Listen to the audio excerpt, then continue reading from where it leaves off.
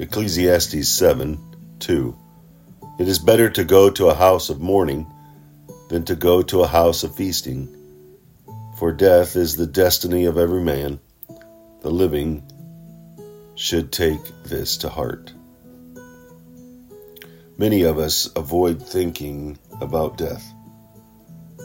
We refuse to face it and are reluctant to even consider it. But all humans, all living things, face death.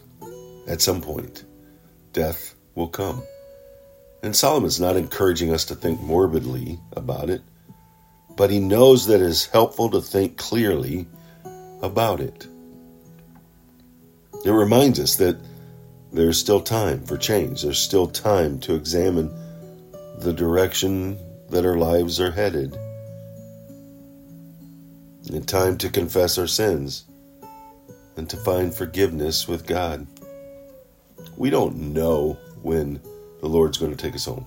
The prayer is that it's heaven, it's the Lord's home that we're headed to when life here on this earth ends. The question is, are you living your life for God? First and foremost, have you placed your full faith in trust in Jesus? Have you asked Jesus to forgive of your sins? Knowing you're a sinner, you needed a Savior, you trust in Christ and what He did on the cross, and therefore God grants us new life. He gives us salvation. He gives us a new eternal home. The next question is, am I living my life for God? The end, the finish line, the 2-minute warning, we don't know when that's going to occur. If we were in it, how would we live it?